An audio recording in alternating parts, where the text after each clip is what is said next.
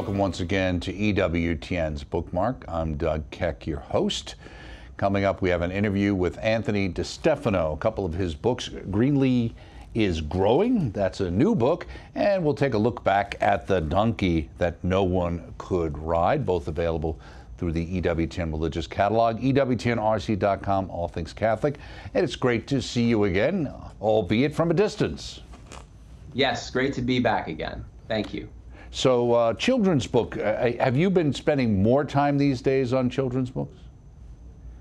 You know, they are more of a joy to write than adult books. Nonfiction books for adults are hard work, and writing for children is a lot of fun. In some ways, it's harder to write for children because you have to come up with a more original idea. There are so many submissions out there in the children's book market that your idea really has to be original or competitive. It's actually harder to publish a children's book than it is to publish an adult book, believe it or not.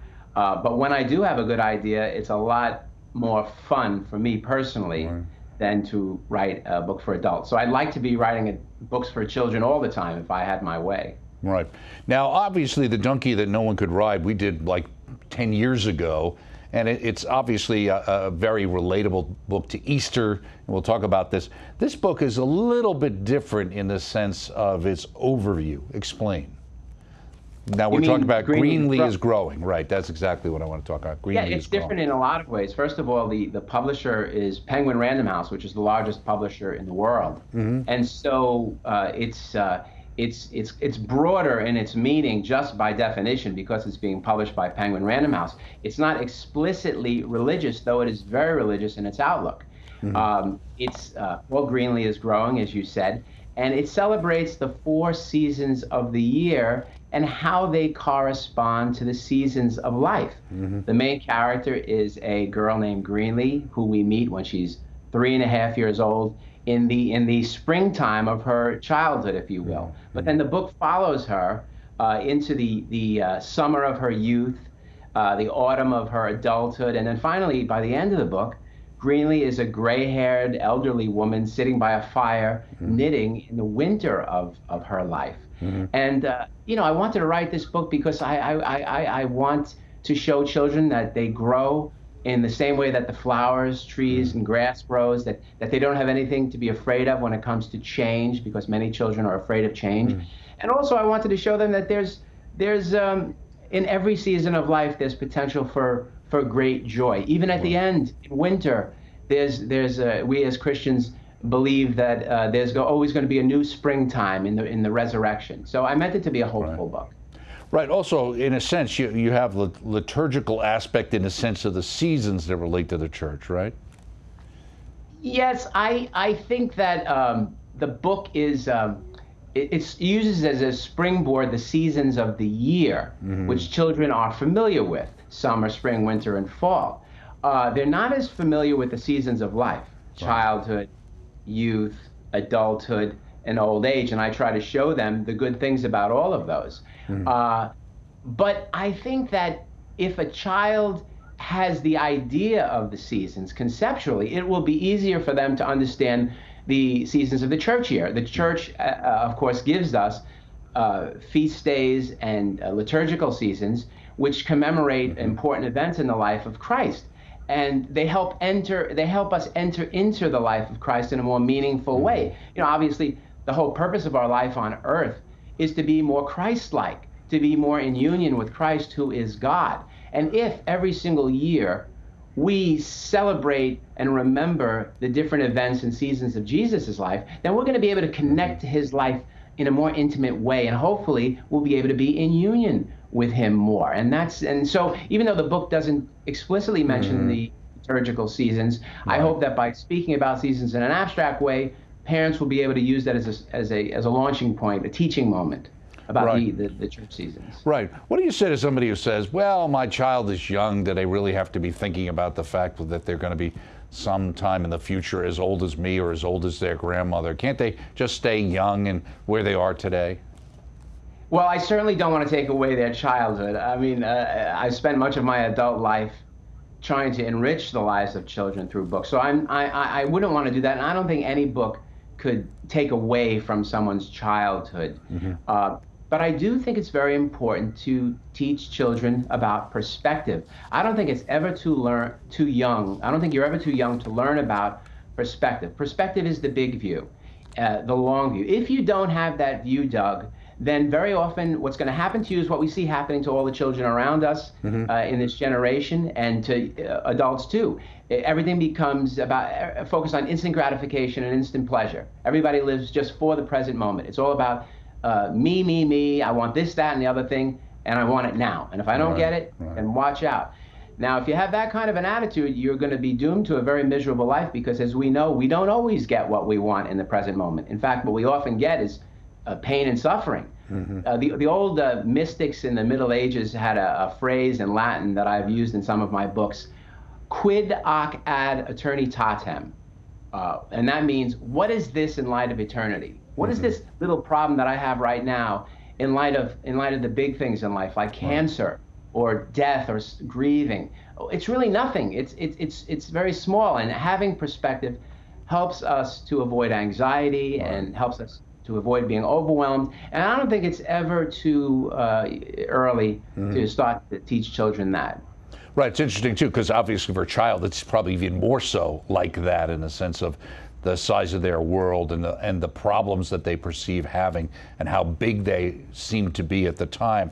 One of the things that's interesting, you talk about the spring. You say there isn't a season as sacred as spring, when life comes alive in every dead thing. Why did you call it sacred? Sacred because, imagine, childhood is so full of wonder. It's not just that every single thing is a wonderful thing. It's that it's a world of wonder, as G.K. Chesterton said. They don't know anything, children. So the world is like it was on the seventh day of creation, because they're so innocent. And that's why people who abuse children are guilty of such a heinous crime, because they're destroying the innocence of this holy, sacred time in a person's life, when everything is new and everything is marvelous and wonderful. And so, yes, I purposely used the word sacred. Right, right. And also the idea of seeing that rebirth with the spring, which in a way obviously ties into Easter. It does indeed. And certainly that's why the book has what I would say a happy ending, because even in the wintertime, and we could talk about this when we get to the winter of the book, but the character of Greenlee is looking forward to the springtime. She's looking forward to the time when new joys and new life rise up again. And yes, it is very much a metaphor for the resurrection. I don't explicitly use the words death and resurrection, but of course the end of the human story is not death, but life, life everlasting, resurrection. And that's what springtime in this book is a metaphor for.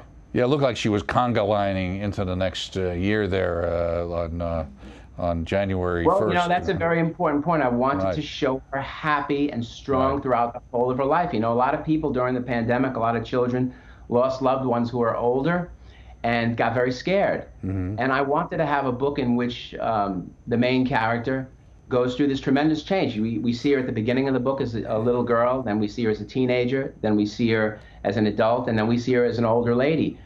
That's a lot of change in 32 pages, you know, and children are afraid of change.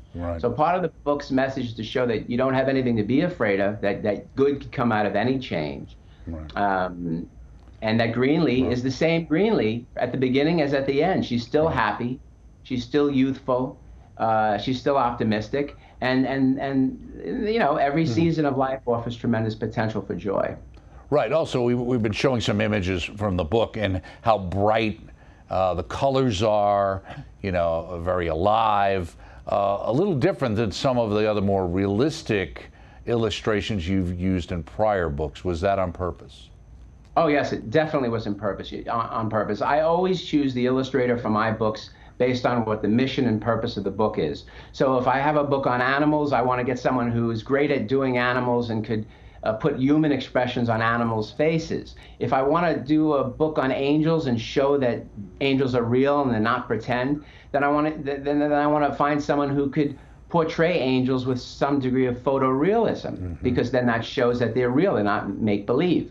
But the point of this book was to show that life is beautiful, life is joyful. So I had to find an artist whose style was joyful. And I think I found that with this gal named Louise Ellis. She's a Brit. She lives in northern England, and I think she's filled every single page, as you said, with tremendous color. It's brimming over with life. There are so many different animals in this book, and insects and critters. It's sort of like a Where's Waldo. Children will have a lot of fun looking for the different animals. And I think she conveys this idea of the book that not only is life beautiful, but that God is a God of life and a God of abundant life. Now, you mentioned here about fall, and you're calling it the bittersweet season of all. Why? I think most people understand that fall is bittersweet. It's sweet because it's beautiful. All of those blazing colors. It's just absolutely gorgeous. Bittersweet because the reason why we have all those colors is because the flowers and the trees and the green grass is dying. The brown colors, the orange colors are a sign of death and the coming of winter. And I think that this is why the fall is usually the favorite season for painters and writers and other kinds of artists, because it makes them more reflective. It makes you think more about the end of things, about the coming winter, about death. I don't think I've ever composed a book in the summertime because you're too busy out there enjoying life and having fun. But in the bittersweet autumn, though, that is the time for reflection. Right. I think it's also, and to follow on with the fall perspective, you talk about once the year passes, it comes back no more. Now, it does in the sense of the seasons, but that particular season will be gone. And are you trying to make sure that young people realize that they need to live their lives today? That line there is more directed towards adults, adults like me. Because the point is we get old and we have a tendency to be sticks in the mud, and we don't go out there and we're not willing to make a fool of ourselves. We're not willing to look. We're supposed to be adults and we're supposed to be serious, and we forget, we're only got one life in this life anyway. We've got a whole eternity in heaven, but this particular life, we only go through it once. We don't believe in reincarnation, where we go over and over. We just have one life, and we should never be afraid to act a little silly, or do things that might make us look foolish. And I have a tendency to be a stick in the mud myself. So I put that line in there for me as much as I did for anybody else. Right. In the next to last illustration, it says, brave the harsh weather and don't be afraid. The end of the year God also has made. Are you trying to say something here, as you alluded to earlier, about fear and courage, especially for young people, even as we become adults, right? This is the center of the book here. The book is about courage and fear. Children are afraid of so many things because, as you said before, the world is a big place and children are small. Things that we take for granted petrify children. A trip to get a haircut, doctor's checkup, a dentist's checkup, first day in school, first day in a new neighborhood. More serious things like the death of a pet, the death of a grandparent. These things are very frightening to children. And at the same time, we know that change is a part of life. And we have to somehow teach them that change isn't something to be feared all the time. And again, that's why I try to make that truth more, to resonate more with children by showing them this story of Greenlee, who changes over the course of her whole life. And she undergoes a huge change from a little girl to an old lady. It's a radical change.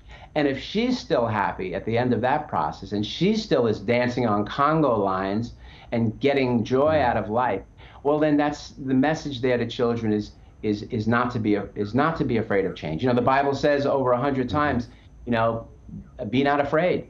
And the reason why it says that is because we have to have trust that God has a plan.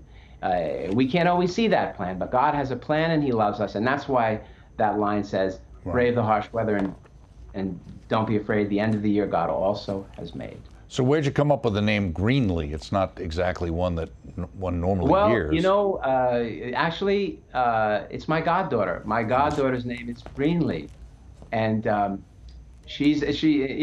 I love her and I spoil her. But then I thought to myself, her name is kind of strange. And one time she asked me to write a book for her, and I expected her to say, I said, well, what do you want me to write it about? And I expected her to say, well, write about a puppy or something like that. And she said, write about everything, Uncle Anthony, write about everything. And I tried to come up with an idea. How could I write about everything? And I thought about this story, about showing a person's whole life. And I thought that her name, while not a very common name, lent itself to this story because it sort of has an evergreen feel to it. Right, very good. That's Greenlee is Growing. We wanted to talk as well about the donkey that no one could ride. And this book came out, like I said, about, 2012 or so? Is that when it came out? Yeah, 10 years ago, a whole decade ago. Right. Unbelievable. And why don't you give us the overview of this quickly, and then we're going to feature a video that was created years ago on the book itself. Well, The Donkey That No One Could Ride is a retelling of the gospel story of the triumphant entry of Jesus into Jerusalem before Holy Week. It's really the story of the first Palm Sunday. And in this book, we see the character of this lowly, small, weak donkey who doesn't think that he's able to do anything, that no one could ride on him because he's so weak. And yet this is the very donkey that Jesus Christ chooses to ride on to go into Jerusalem to face his death. And I originally wrote this book because I wanted to offer parents and children an alternative to the Easter Bunny. I wanted to write an Easter story that had more to it than just chocolate bunnies or dyed Easter eggs. And you're right, though, it's become my best-selling, most popular children's book. It just it's still popular. Okay, let's present a video that was created on the book itself, and we'll be back right after this with more with Anthony.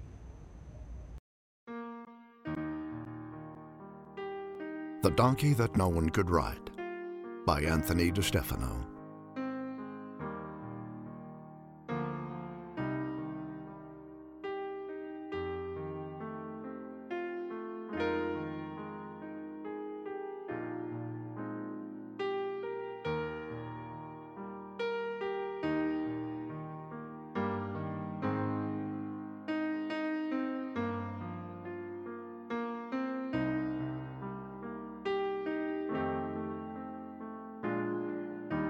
There once was a donkey, young, weak, and small, so weak he could carry nothing at all.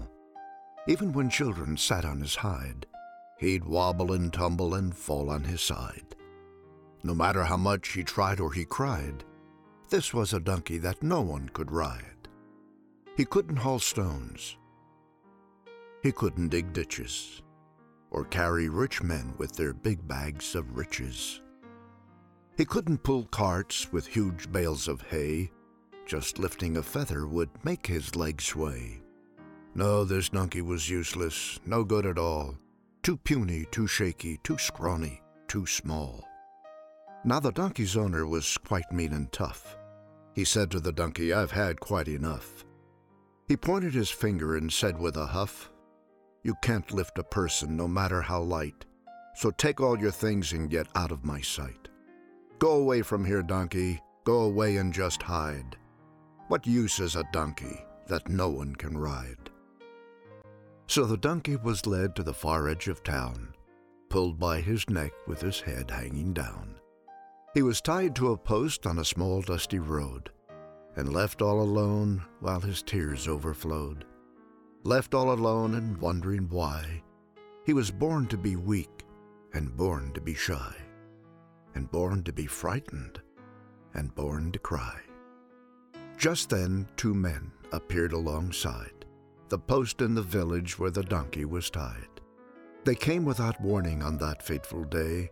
They came and untied him and took him away. The donkey was frightened. He said to the men, "Where are we going?" And then said again, "Where are we going? And what about me? Please leave me alone and just let me be." "Keep quiet," the men said. "We mean you no harm. Just follow us quickly. No cause for alarm." They walked on for miles and miles until they got to a town at the foot of a hill. At the foot of the hill stood a man tall and thin, wearing a cloak with a beard on his chin. He had eyes that seemed sad and longish dark hair, and a voice soft and gentle that floated on air. He said to the donkey, "It's time that you knew about the great thing that you're destined to do. You'll carry me into the city, we two. Into the city I'll ride atop you. What's that you say? Cried the donkey with dread. There's simply no way. You've been misled. I'm just a small weakling. You must go ahead and look for another to take you instead. You see, I'm just hopeless ever since I was born. I've been subject to insults and teasing and scorn. My back's somewhat crooked, my legs aren't strong. I'm just a big failure who does everything wrong. Won't you believe me, the sad donkey cried. Just leave me alone and cast me aside. I'm just a poor donkey that no one can ride. The man looked at him with a face that was wise, with a warm, tender smile and love in his eyes. And then in a calm and mysterious way, he opened his mouth and started to say, My help is enough. It's all that you need. It's all you require in life to succeed. The weaker you are, the more strength I give. I'll be there to help you as long as you live. I know you feel tired and frightened and broken, but do you believe these words that I've spoken? Do you believe, I ask you again? Do you have faith I can heal you, my friend? For some reason, the donkey was sure that he knew the words the man spoke were honest and true. They were said with such kindness and caring and love, as if they came from heaven above. The donkey burst out, I believe that it's true. I believe, he repeated. I believe, yes, I do. The man stretched his hand out and closed both his eyes. And then, to the little donkey's surprise, he felt a sensation he couldn't control, from the top of his head right down to his soul. All of a sudden, he realized that now his body was stretching and changing somehow. Most amazing of all, at that very hour, the donkey began to sense he had power. He didn't feel small or weak any longer. Instead, he felt stronger and stronger and stronger. He could feel in his body the energy flowing. He could see with his eyes that his muscles were growing. His back felt like iron. His legs felt like steel. His chest felt so strong, it just couldn't be real. It's a miracle, the donkey cried out. A miracle beyond any doubt. In order to show all the thanks that he felt, the donkey bowed his head down and knelt in front of the man who had made him so strong, with a beard on his chin and hair that was long. The man looked upon him with sorrowful eyes, then sat on his back and told him to rise. We're bound for that city that's west of the hill. I have a great mission I need to fulfill. The donkey got up, his tears had all dried. With big bulging muscles he started to stride. No longer a donkey that no one could ride. Now he had courage and power and pride. He started to stride, he started to run. He couldn't believe he was having such fun. With a clippity-clop and a clippity-clop, he kept right on going with no need to stop. But as they drew near to the gate of the town, the donkey could hear a very strange sound. The curious noise made him perk up his ears. What could it be? It sounded like cheers. Soon crowds of people came into sight, shouting and waving their arms with delight. They were cheering the man and giving him praise, yelling hosannas and crying hoorays. It was amazing to see the love they expressed. They called him a prophet and said he was blessed. In front of the donkey they threw with their arms flowers and garments and branches and palms. They laid all these down and started to sing, calling the man a savior and king. The donkey was happy, gone were his tears. Never had people sung in his ears. Never was there a moment so sweet as carrying a king with palms at his feet. And all his life after, the donkey rejoiced that the king had made such a wonderful choice. To help with the greatest mission of all, the king used a donkey, young, weak, and small. So every year at Easter time, renew your hopes again. Remember how a little faith can give you strength, and then gather all your friends around and tell the tale of when a tiny donkey carried God into Jerusalem.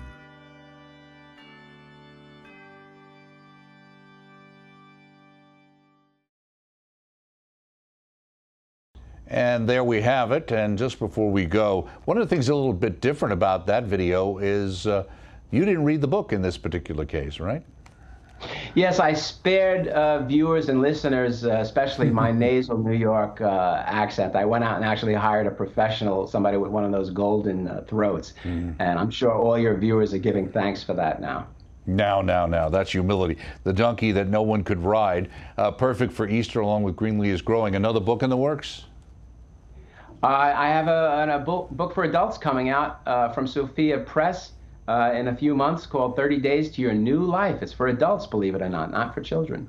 Okay, well, you can send it to me anyway, and I'll be happy to read it. Maybe we can talk about it. Thank you so much, Anthony. As always, Greenlee is Growing and The Donkey That No One Could Ride, both available through our EWTN religious catalog, EWTNRC.com, all things Catholic. Check it out, especially for Lent and Easter. I'm Doug Keck. Join us next time right here on Bookmark.